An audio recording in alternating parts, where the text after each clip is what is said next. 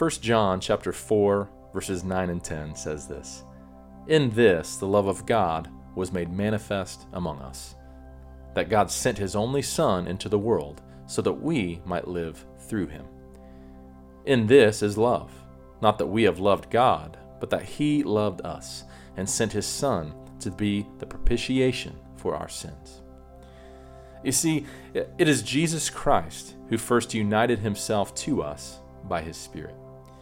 That means that our own conscious uniting of ourselves to him is a reciprocal response. Louis Berkhoff states that the initial act is that of Christ, who unites believers to himself by regenerating them and thus producing faith in them. On the other hand, the believer also unites himself to Christ by a conscious act of faith and continues the union under the influence of the Holy Spirit by the constant exercise of faith. End quote. Brothers and sisters, once a believer is effectually brought into union with Christ, that union cannot be broken. Jesus himself made this abundantly clear when he promised this in John chapter 6, verse 37. "All that the Father gives me will come to me, and whoever comes to me, I will never cast out."